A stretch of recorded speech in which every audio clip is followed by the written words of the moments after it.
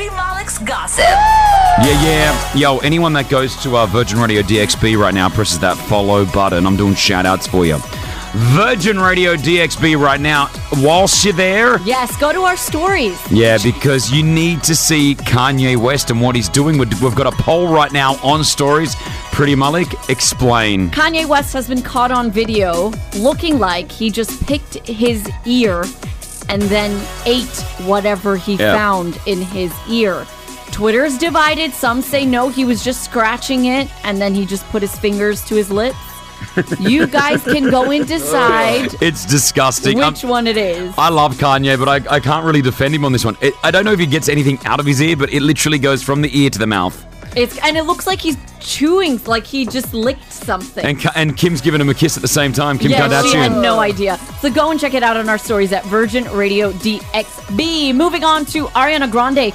She just hit Forever 21 with a $10 million lawsuit. Wow. She claims the retailing giant used her name and likeness to promote its products and specifically its Riley Rose beauty brand. Apparently, back in December 2018, Forever 21 approached Ariana and said, hey, we want to do an endorsement deal with you as the face. Yep.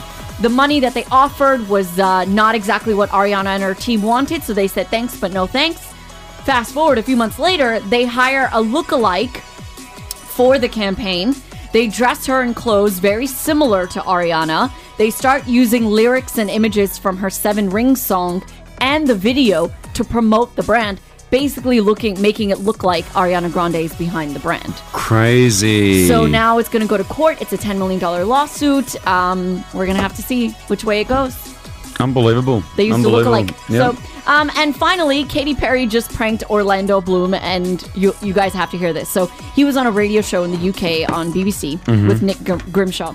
Good guy, Nick Grimshaw. And Nick was playing a game with Orlando. He said, we're going to get random listeners on the phone. They're going to do their best celebrity impression. Then you decide at the end who had the best impression. Katy Perry decided to call up a fake listener. So good. Love this. This is great. Have a listen to what went down. So, Gemma, let's hear your best Katy Perry impression. All right.